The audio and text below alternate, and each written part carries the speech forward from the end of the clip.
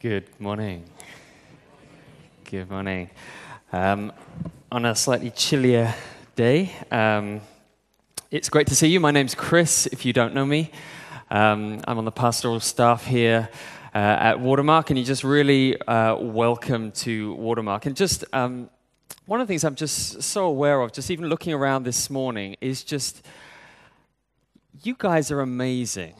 I don't know if you get that. Like this morning, there's just been so many people just serving in different ways. You know, there's people serving the kids. There's people who've been setting up in different ways, and other people serving in CGs. And really, this is a family. And it's just exciting to see how you guys just really serve each other as part of the family. That's just really one of the things this church is here to be, is that family in a performance-based world where everyone's trying to compete against everybody else. God has placed us here to be this family who know the grace of God, who are transformed by that. So we're not just here to take, but we're here to serve. We're here to love. We're here to reach out to this city with the gospel. So that's just really struck me. Just even this morning. So before I kind of speak now, I want us just to stop for a second, because last week we talked about the idea that we have a God who actually wants to speak to us. And this morning, I'm convinced that God wants to speak to you. And so I want us to stop right now, and I want each of us in our hearts to pray, God, living God, I want you to speak to me. I want to hear your voice, and I want to respond and obey whatever you say to me. So let's just stop for a second, and in your heart, just pray that prayer. Living God, thank you that you speak. I want to hear your voice this morning, and I want to obey and respond to whatever you say to me. In Jesus' name, amen. So today we're looking at God's law, okay? That may not sound the most fun topic for you, but this is an exciting topic, I think, because in Deuteronomy, the word Deuteronomy actually means second law. And what's basically happened is Moses is reiterating the laws that God had said 40 years previously to the people of Israel at Mount Sinai. And the people had screwed up time and time again. They'd forgotten all the laws. And now it's kind of time number 2 to remind them of what they should have been doing all this time. And he's telling them that you're about to go into the promised land. And now, this is what you need to remember, just like Eric said earlier. And when you come to these laws that Moses says to people, you've got to remember, this is like me listening into my wife talking to a friend. And as I'm listening, she's not directly addressing me, but as I'm listening in and I'm getting to know my wife, it's giving me a little extra picture of who she is. And as Christians, we are not under the Old Testament law, because there is a New Testament, a new covenant which Jesus brings in. But and if you're not sure about that, well, if any guys here had a nocturnal emission last night, you shouldn't have come to church this morning, okay, because that's in the law. So today, we need to remember that what God is saying to us through his word in the Old Testament is run through Jesus, and we understand what he was trying to say to them then, so that we can understand what through Jesus and through the gospel he wants to say to us, and we apply it to our lives. And Deuteronomy, by the way, is Jesus' favorite book. It's one of Paul's favorite books. Jesus quotes Deuteronomy more than any other book in the Bible. So we've got to listen to what this is going to say to us. Now, one of the things that when I say a law, or when you read the 10 Commandments, I think there's 2 ways that we kind of tend to respond to them. Some of us, kind of like me, we're religious Pharisees. We like rules. You know, we're very obedient externally to the rules we have. I went to see a grandmother dying in a hospital a while back, and the family WhatsApp chat kind of went round, and the unwritten rule was this: you have to be at the hospital. If you don't go to the hospital, you're a bad family member, okay? That's the unwritten rule that went round. So everyone turns up to the hospital. I turn up at the hospital bed, expecting this kind of warm, caring time with the grandmother in her last days. But in 30 minutes of being at her bedside, nobody talked to her once. Nobody even acknowledged her existence. Everyone just talked to each other. And I stood there shocked. But they were all there. They had kept the family rule. Everyone was there. That's what counted. They kept the rule, but there was no love. And often, that can be what my Christian life can be like. I keep the rules, but there's a love that's missing. You know, that's what some of us are like. Some of us are totally the opposite. We're like, rules are there to be broken. You know, it's kind of like the French. You know, rules, you know, is there anyone French here? Sorry, forgive me. You know, I see parents and your kids sit there and you say, okay, sit and eat your food. And they're hungry. They want to eat. But because mummy or daddy said you need to eat this, they deliberately refuse to eat. Have you seen that? I'm sure some of you experienced that. I mean, deliberately, and you're like, this is insane, right? It's crazy. But they have to be the ones who are in control. Some of us are like that when God tells us something. We're either the Pharisees or the ones who want to be the ones in control. We're the rebels. So when we're looking at the 10 Commandments, I want you to think about, where do you line up?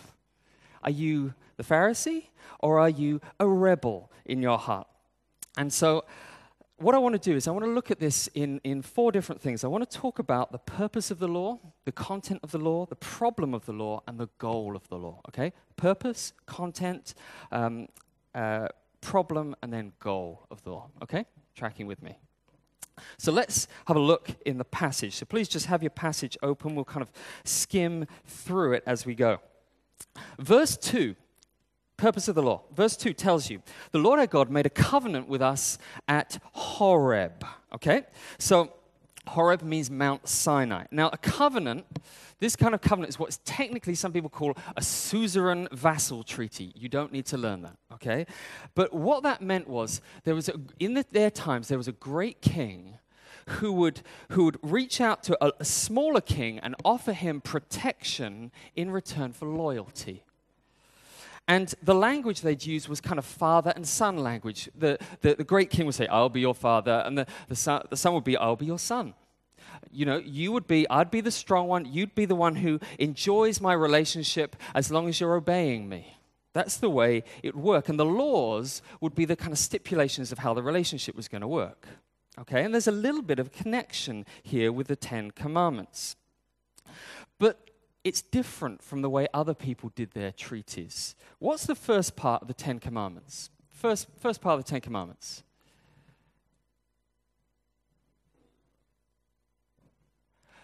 You shall have no other gods before you. That's good, but that's not the beginning. Yes, I am the Lord your God. I'm Yahweh. That's what we said. That's the name, Israel's God. I'm the Lord your God who brought you out of the land of Egypt, the land of slavery. That comes first. Now, we've got to get this.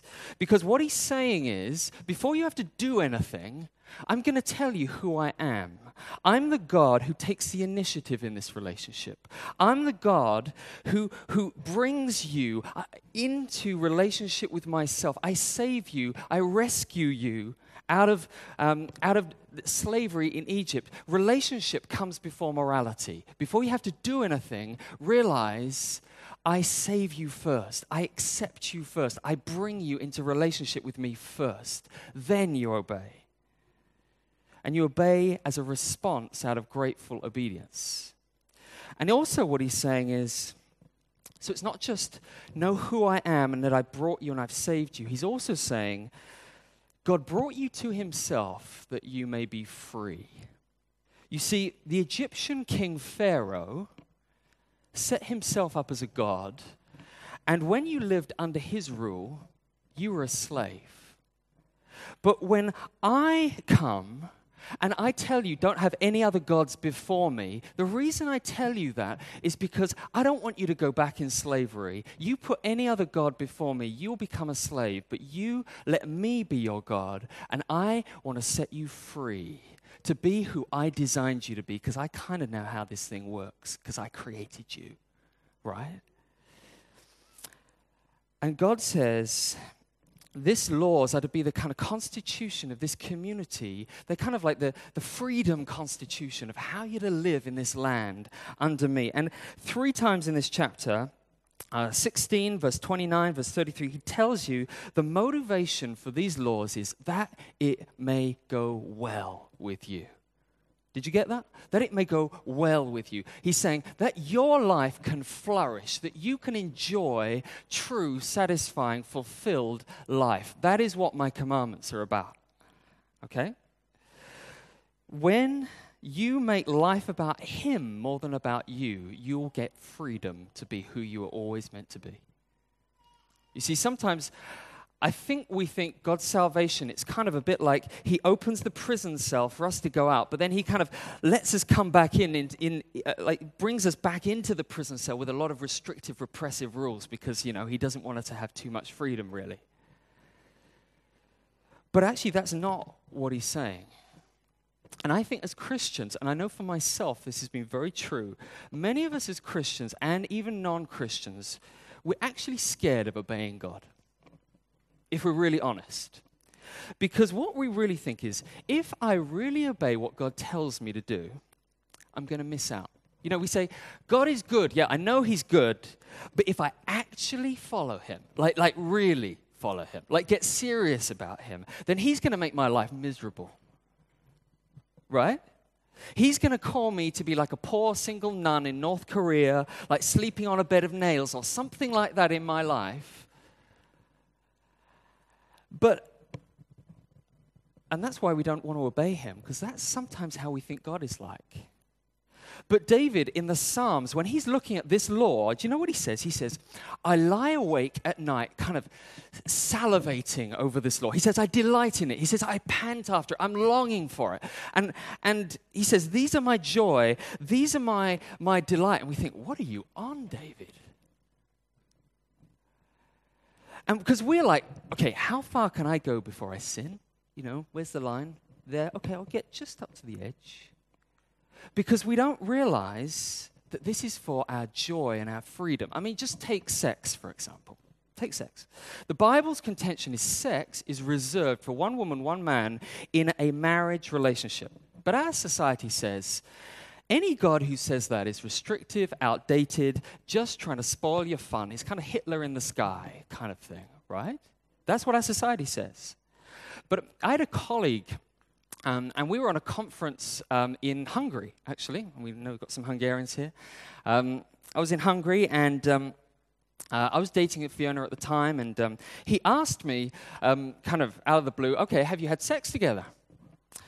And I said, no. I said, sexual intimacy is so precious that I want to reserve it only for someone that I've committed the whole of my life to in marriage. And do you know how he replied? He said, I wish I was like you. He said, I wish I could do that, but do you know what? I just can't. I can't help myself. Whenever I see a pretty girl, I just have to try and sleep with her because I can't control myself. And he said to me, I guess I'm kind of like a slave to my desires, aren't I? And I wish I wasn't. You see, I could not tell you how many people think that God's laws are repressive in the short term, but in the long term, they wish they knew the freedom that he calls them to give. God is not looking for miserable Christians who are like, I love Jesus, but I wish he wasn't so harsh. Because that doesn't give him any glory or any honor if we just think he's a miserable, tight so-and-so. God's laws, like a good father wants good things for their children, is he wants your joy and he wants a community to live in freedom. That's why he gives the law. Okay? So that's the purpose of the law. Now, the content of the law. And this is one sermon. There are 10 commandments. We could spend like all year going through this, but we won't. So I'm just going to very briefly show you something we may not have noticed about all of these 10 commandments. And you've seen them 100 times. But one thing we often fail to notice is that all of them are actually interconnected. They're all interconnected. Our society says we want morality, but we don't kind of want religion, right? We want kind of to send our kids to kind of Christian schools and even come to church so they learn some nice moral values, but don't get too serious about the God stuff, right? That's kind of what we say. I read a great book, actually, by a guy called, I've forgotten his name, but it's a book called Good Without God. And his idea was that you don't need religion to be moral. And it's true in many ways. My aunt is an amazing woman. She's an atheist, but she's very kind, very caring in many ways. But there's something I think that is missing there. And I want to show you two things of how these laws are interconnected. You can't distinguish them. The laws are connected vertically and horizontally, and they're connected inwardly and outwardly. Okay? Vertically, horizontally, inwardly, outwardly. Vertically and horizontally. Just keep the commandments in front of you. Jesus takes the 10 commandments and he says you can summarize them in 2. What are the 2? Okay, this is kind of, it's good. I know it's Sunday morning. Okay, love the Lord your God with all your heart, soul, mind, and strength. Okay, and love your neighbor as yourself. That basically summarizes all the 10 commandments. Simple. How can he summarize them? Well, you look at the first 4, and the first 4 are all about how do you love God? How do you worship God? No images, no other gods before him, don't take his name in vain, all of those different things. The second 6 are all about relationships, loving your neighbor, honor your father and mother, don't murder, that's loving. Don't commit adultery, that's also quite loving, okay? It's all relational. Some people say, I don't want laws, I believe in love. But the thing is, these laws are actually love in action. How you love people in action. And you can't separate the first lot from the second lot. The vertical and the horizontal go together. Let me show you how that can work with just going to the 4th commandment. Okay? Observe the Sabbath day to keep it holy, because the Sabbath day is a Sabbath to the Lord your God. And the reason for keeping it? Verse 15. You shall remember that you were a slave in Egypt, and God brought you out from there. Okay? What he's saying is the motivation for resting in the Sabbath is God's redemption, God's salvation of you. That's the motivation for you to keep a rhythm of rest. Okay? How does that work? He's saying in your work week, you've got to recognize that God is the Lord of your productivity. He is the Lord. He's the Lord of all your productivity, okay? You ought to be ruled by him, not by your work. Work is a good thing. It's a great thing. You can be busy, but don't let it rule you. The Sabbath is to God, but it's for us, okay? Now, I don't know if you realize how inconvenient this law is. Okay, this law is very inconvenient. You see, Israel was an agricultural society. That meant they were farmers. And if you stop working for one day on the farm, do you know what happens? You have no idea. Slugs can come along and eat your crops. The hail, birds, any kinds of things could come along, and you're just sitting there watching. And you can't do anything. And for them, it's like, if you stop, you don't have control. Right? And it's life and death for them. Like for us, it's not life and death. For them, it was life and death. For us, it's more like, if I stop and rest for a little while from my work, it's like my reputation, my achievements, my financial security. That's what I feel like is on the line. And we fear, don't we? Some of us we live in a culture which tells us just to keep working and keep working and keep working. And you know what often keeps me just keep working? It's those what ifs. Because this command is a command to trust God and let him have control of my productivity. But I have these what ifs. What if I'm in the field And what if I'm not in the field and there's a wind and it blows all my olives away? What if that email comes in and I miss it? What if that WhatsApp and I don't see it? And I've got to keep going for my phone. I've got to keep doing these things, and we become these slaves. Do we ever live with what ifs? You see, it's my idolatry of things like success, the boss's approval, the control. I want to have them, which means that drives me to sometimes overwork. And if you don't have a God who's big enough to trust with all the other what-ifs in your life, if you don't have a God who's loving enough to trust with all of those things, then you'll just get drawn back to be a slave to your work again, to your phone, to your computer, to whatever it is that gets you. When maybe you're supposed to be spending time with your kids, or spending time with your community group, or spending time with other people. But the call of Sabbath is to trust God and rest and leave Him to take care of the what-ifs. Now, the vertical affects the horizontal, because look at who else has to rest in this passage. Everyone. Did you get that? I mean, this is pretty comprehensive. I mean, sons, daughters, that's your children, servants, employees, even animals. Okay, I don't know how you make a donkey rest, but anyway, okay. Animals, immigrants, the whole lot, they're meant to rest on a day. Because why does he say that? If you trust God, then actually you will not exploit the workers around you. Because what happens normally is if I'm resting, then I'm going to make somebody else do the work. Right? But do you see what he's saying? If you put God first, do you see what that change comes in the whole community? Because think about Hong Kong. Why does it groan under the slavery of working hours, which are ridiculous, and of this culture which keeps driving us to kind of work more and work more and work more? Why do we do that? Because as individuals in Hong Kong, including me, we worship the gods of money, we worship the gods of convenience and self-promotion. We make idols out of them, and that's what drives us. Because when work consumes your waking thoughts, you actually stop loving people around you. And all of us are culture shapers. We all shape it by the way that we do and deal with our work. But you see, if we trust in a God who takes care of us, we can actually take time out to rest with our families, with our friends, with other people. And don't you think it would actually be a much healthier community? Physical health would be better. Your productivity at work would be better. In fact, you're less stressed. God wants a communities like that.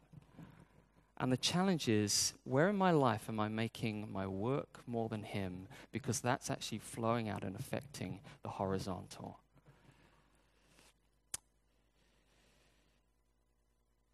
Because actually when you do that, you break the first commandment, don't have any other gods, right?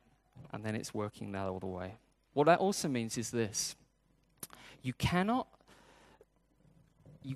say, I'm a spiritual person, read your Bible every day, look all holy on Sundays, and then also treat your parents like crap, or treat your spouse or your helper terribly. You cannot do that, because God is not impressed by quoting Bible verses or singing songs if in my heart and in my relationships I am not reaching out in love, because the vertical and the horizontal are connected.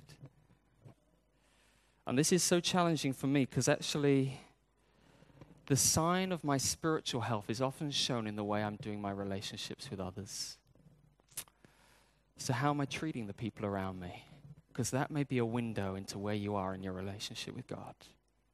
The vertical and the horizontal go together. But secondly, the inward and the outward go together. Most religions, and, most people really, would say the Ten Commandments are pretty good. Okay, most of them, they're not bad. Don't murder, don't steal, don't commit perjury in court. All fairly common stuff. You go to prison for things like that. Right? Honestly, looking at these, I feel pretty okay about the lack of murder in my life. Okay? Just being real. Stealing, the odd watermark pen, but nothing particularly major. Okay? I know that was a guilty laugh, that was. You know God's talking to you right now. But you know, in James, the book of James in the New Testament, it says, when you break one command, you break all of them. Which, to me, sounds pretty unfair, you know, because 90% on an exam is kind of like an A, you know, right? It's only 10% I didn't get. Yet, you and I can seem nicer on the outside and kid ourselves that we're doing okay, but then you get to the 10th commandment. We often forget the 10th commandment. Have a look at the 10th commandment for me. You shall not covet your neighbor's wife. You shall not set your desire on your neighbor's house or land, his male or female servant, his ox or donkey, or anything that belongs to your neighbor. Ooh, okay. Now, think about that for a second. You can't legislate for that command, right? You can't imprison someone for saying, you looked at my handbag with jealousy. You can't do that, right? 5 years in Stanley prison. No, you can't. Because this command is a command to be content in your heart. And I imagine the religious Israelite who was listening to this, and like the rich young ruler in the New Testament, you know, he said, I've done all of those commands. And then he gets to this one thing. Jesus tells him this one thing. He gets to this one thing, you know, and he's listening to Moses' teaching, and he goes home after, you know, he's done his Bible study, he's done his great sermon, he goes home, and what he does, his wife's been nagging him all day, and he looks over at his neighbor's hot young wife, and he looks over into the field next door to him, and that's kind of his business, and he's got more than him.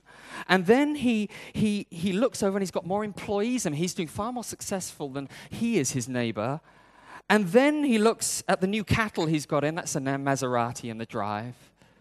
Okay, and he looks at all of these things, the holidays his neighbor's going on, and he looks at his life, and he thinks, oh, it's not fair. Discontent begins to come in. Maybe I should have more than this. Anyone relate to that? Because I think coveting, lusting after something that you don't have for yourself, is kind of a national sport in Hong Kong, right? I mean, studies show that people on Facebook who go on Facebook for a long time end up miserable because they're always comparing their life to somebody else's, and everybody else's life always looks better than yours, right? I don't meet many people who come to me and say, I am so content, I don't want anything else. My kids, want nothing else, I'm fine, right? We're all the time looking over our shoulder and looking at somebody else and saying, yeah, but I could, and you were happy before, and then you see what they've got. You know, it's like Christmas presents, right? You were happy with what you got, and then you see what they get, and you're like, why did I not get that? But the thing is, you know, you can look at over your shoulder at your classmate who got better grades than you. You know, the person who's got a boyfriend, a girlfriend, a husband or wife, and you don't. And you know what happens? When you start coveting discontentment, it never leads to joy. Do you know, miserable people are discontent, right? Have you met anybody who covets, who's filled with joy? I never have. Which is why the commandment says, don't, because contentment is for your joy and your freedom. And what does coveting lead to? Because that's the inward thing that's going on in your heart. What does that lead to? Coveting your neighbor's wife leads to adultery. Right? Whether that's what Jesus said, whether that's physical or whether that's in your heart, because Jesus says you commit adultery and lust after someone in your heart, you've already committed it. What does coveting property lead to? Stealing, maybe lying, maybe even murder. Do you see what's going on? You see, the heart of everything is what Jesus says. Out of the heart, all these other things flow. And he says, if you just focus on the outward, you've missed the root. And the root is actually where all of these come out of. Because the 10th commandment, it's telling you, you've actually broken the first commandment. Because what coveting is wanting something more than God. Because God's given you your life now, and you're saying, yeah, but God, I don't want that. I want this more than what you're giving me. And so coveting, it reveals we've broken the first commandment. And actually, we break all of them.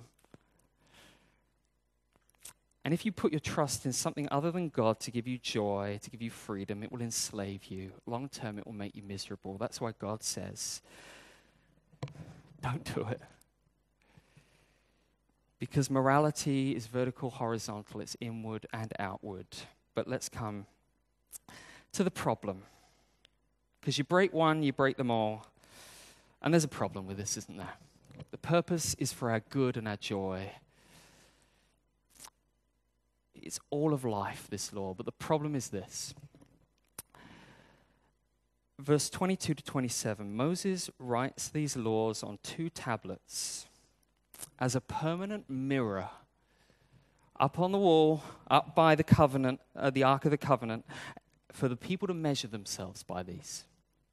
Wake up in the morning, and every morning look at yourself in these laws and see how you're doing. And there's a problem. Because the moment I tell you, don't covet Justin and Chris, who are going on honeymoon to the Maldives soon. Don't covet that. Don't covet that guy who's got that extra bonus, which is so much more than your bonus. Don't covet it. Don't covet that person whose life is just going so much better than your life is going at the moment. Don't covet it. What starts happening? You want it. Right? You know, it's like you have a box of chocolates and I say, don't eat this. What do you want to do? Even if you're not hungry. You see, what the law does, it's this mirror which begins to show you what your heart is like, that your heart actually can't obey what it's telling you to do. And verse 29 says, God says, oh, that their hearts would be inclined to fear me and keep my commands always, so that it might go well with them and their children forever. Why does God have this longing that they might keep his commands? It's because he knows that they're not going to keep them. And the rest of the story, if you've read the Old Testament, you know it doesn't end well. And actually, that's our story too. Because God knows that they're going to completely disregard everything that he's ever told them, which was meant to help them flourish. Because you know why? We think we're better than God. We think we know more than God. And our hearts have a problem. Our hearts have a problem. God says, forgive, and we say, yeah, that's difficult. God says, love your spouse, and you say, I'm tired, and I just want to watch the news. And you know what the law says? It says more than anything else, you can't keep this. Because that mirror, every day you look in it, and if you see that it's vertical and horizontal, if you see it's inward and outward, there's nowhere to run, there's nowhere to hide. And that's pretty depressing. Alain de Botton, he's an atheist. He wrote a great book called Religion for Atheists. Okay, it's well worth reading. And in it, he says this. He says, we face temptations which we hate in those moments in which we can attain a sufficient distance from the temptations. But we lack any encouragement to resist these temptations, much to our eventual self-disgust and disappointment. The mature sides of us watch in despair as the childish aspects of us trample upon our more elevated principles and ignore what we most fervently revere.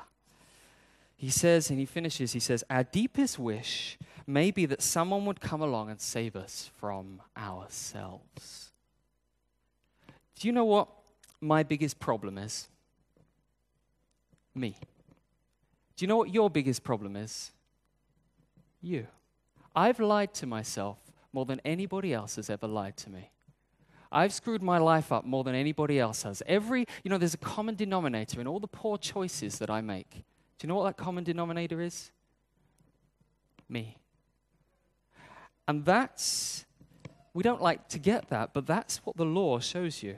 It's this mirror to show you what you're really like. And it shows you that you're powerless to keep it. And the problem is, as many of us as Christians, when you read a command in the Bible, sometimes you read it and you realize, man, I just don't measure up. Anyone get that? Love your parents. And you're like, oh. Right? Or, yeah. I love my parents. If they're listening to this, I obey that one all the time. But we read all these laws, forgive, do this, help these people, and we're like, oh. And what it can do is it can just make you feel like, okay, I'm never going to be good enough. So we do this thing where, as Christians, we're running around kind of miserably trying to push the car of our own spiritual life forward, but the handbrake's on. The law continually stops you. And we're exhausted with trying to match up to the expectations, trying to serve enough, trying to do enough, trying to get everywhere enough. And we haven't seen a glimpse of joy in Jesus for months. And the worst thing is when a preacher comes along and says to you, Christians should be joyful. And that makes you feel even worse because you don't know, you're not supposed to be joyful, but you can't work up joy, right? But the problem is we're trying to make it all about ourselves. If you're not a Christian and you think you're moral enough, the problem is you're always going to be altering the standard to fit your own standard. You see, when you tell a lie and you read do not lie, you'll be saying, well, it was just an exaggeration, just a small lie. Nothing serious, didn't harm anyone. But then when someone lies to you, it'll be like, I can't believe they're such a liar. Right? Anyone a liar here? I am. Anyone a murderer here? Now, we wouldn't say that, but Jesus says if you've been angry in your heart, you've murdered somebody. Anyone murdered anyone this week? Right? And do you know what should happen to murderers? Murderers get punished, right?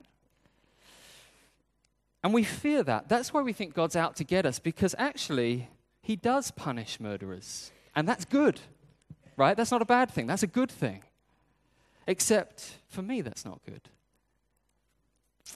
You see, the law is good. It's out for your freedom and joy. It examines you vertically, horizontally, inwardly, and outwardly, but exposes you as inadequate and deserving, not of God's grace, but of his judgment. But where do we go with that? Then finally we come to the thing which captures Paul in the New Testament, the thing which the whole New Testament centers around. It says, Romans 10 says, Christ is the end or the goal of the law for righteousness. Because this law is meant to leave you desperate for a Savior. How can I be free from this? Is meant to be the question. And the answer is meant to come as Jesus comes, and on the cross, he said, I didn't come to save the healthy, I came to save the sick. And normally you say, yeah, I'm not too sick, I'm just a little bit under the weather. But he says, no, you're really sick. And on the cross, he says there's a great exchange that takes place. He takes the punishment that you and I deserve for the murder that we do day after day after day. Just linger on that for a moment. He took your punishment. He took your guilt. He took your shame. You may say, there are so many things that I've done, I don't know whether I can ever be forgiven. And he says, I've taken the train wreck of your life. I've taken the poor shame and decisions you've made. I've taken it because I love you that much. And the cross is the greatest confirmation that you and I are messed up. Jesus wouldn't have to die if we weren't. But the great thing is this. You see, there's a great exchange. I don't know why as Christians we keep thinking we've got to kind of try and pretend that we're okay when the very heart of our Christian faith says you're not. But he says what happens in this great exchange is when you look in the mirror and you see what you're really like, he exchanges your wretched clothes, your sinful nature, and he places his own righteousness, his own right standing on you. So that when you look in the mirror, when God looks at you, he sees Christ. And you know what? He likes what he sees. This is the gospel, which means God doesn't just love you because he has to. He loves you. We think he has to love me, and then he gives me laws just to kind of keep me in my place.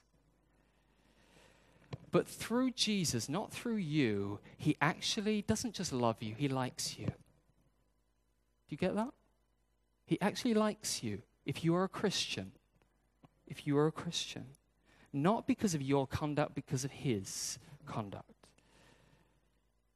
And you see, his law is a gift given to you for you to how to live in freedom, in the love that he wants for you. But some of us are right now ignoring what God is saying to us because we think we know better. We think we know how to run our world our way. And sometimes God in his grace, do you know what he does? Sometimes he brings tragedy into our lives to bring us to the point where we realize it's us who are screwing our lives up and we need a savior. Sometimes he's gracious enough to allow relationships to fail, to allow your work to fail, because he wants to bring you to the point of seeing you need a savior. And some of us, like if that's you today, don't get to that point today. If you're not a Christian, even if you are a Christian and you'll know you're walking away, he says to you, run today to me. Come back in forgiveness and receive him.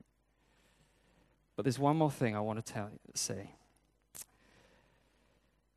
As Christians, we know this stuff.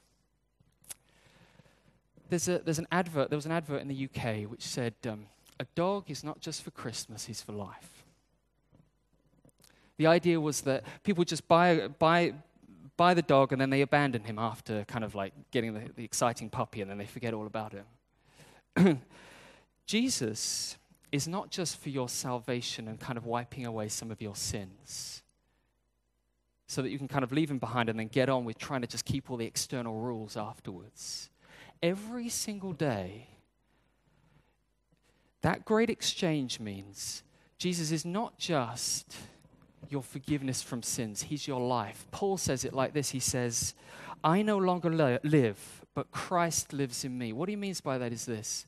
I struggle when I read one of these laws and it says you've got to be self-controlled, or it says you've got to trust me and rest, and I want to be in control of my world. But you know what? Jesus submitted to his Father when I didn't.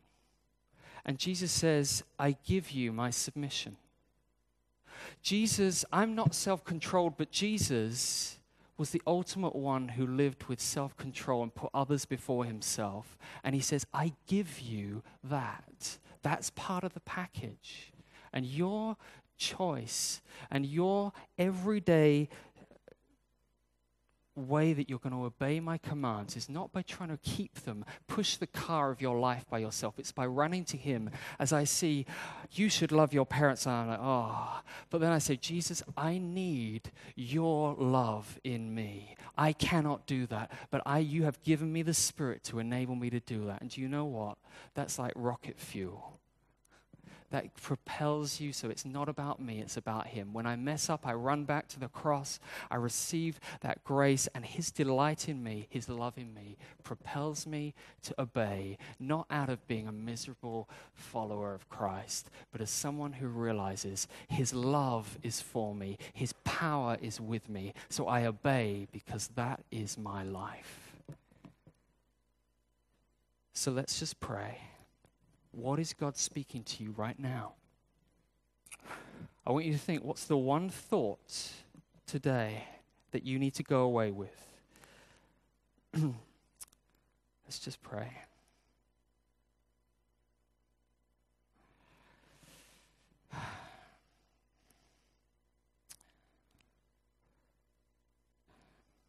Father, I realize that so much of my Christianity can be a theoretical knowledge that you saved me in the past,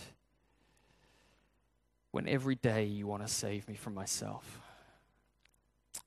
Forgive me where I kind of try and do it by myself. I try and think that either I can obey by myself, and so I just grit my teeth, but that only leaves me to feeling either proud of myself, and that's sinful or condemned, and that doesn't propel me to obey. But Lord, I pray for me, I pray for each one of us, that we would see that Christ is our life, that your strength is our strength, that your patience is our patience, that your hope is our hope, and that we would walk in obedience to you. So what's the one thing God is saying to you right now? What is he saying to you? Take that away, share that with somebody else, and let's together be a community that encourages him, encourages each other, and looks to him. Father, we love you. In Jesus' name.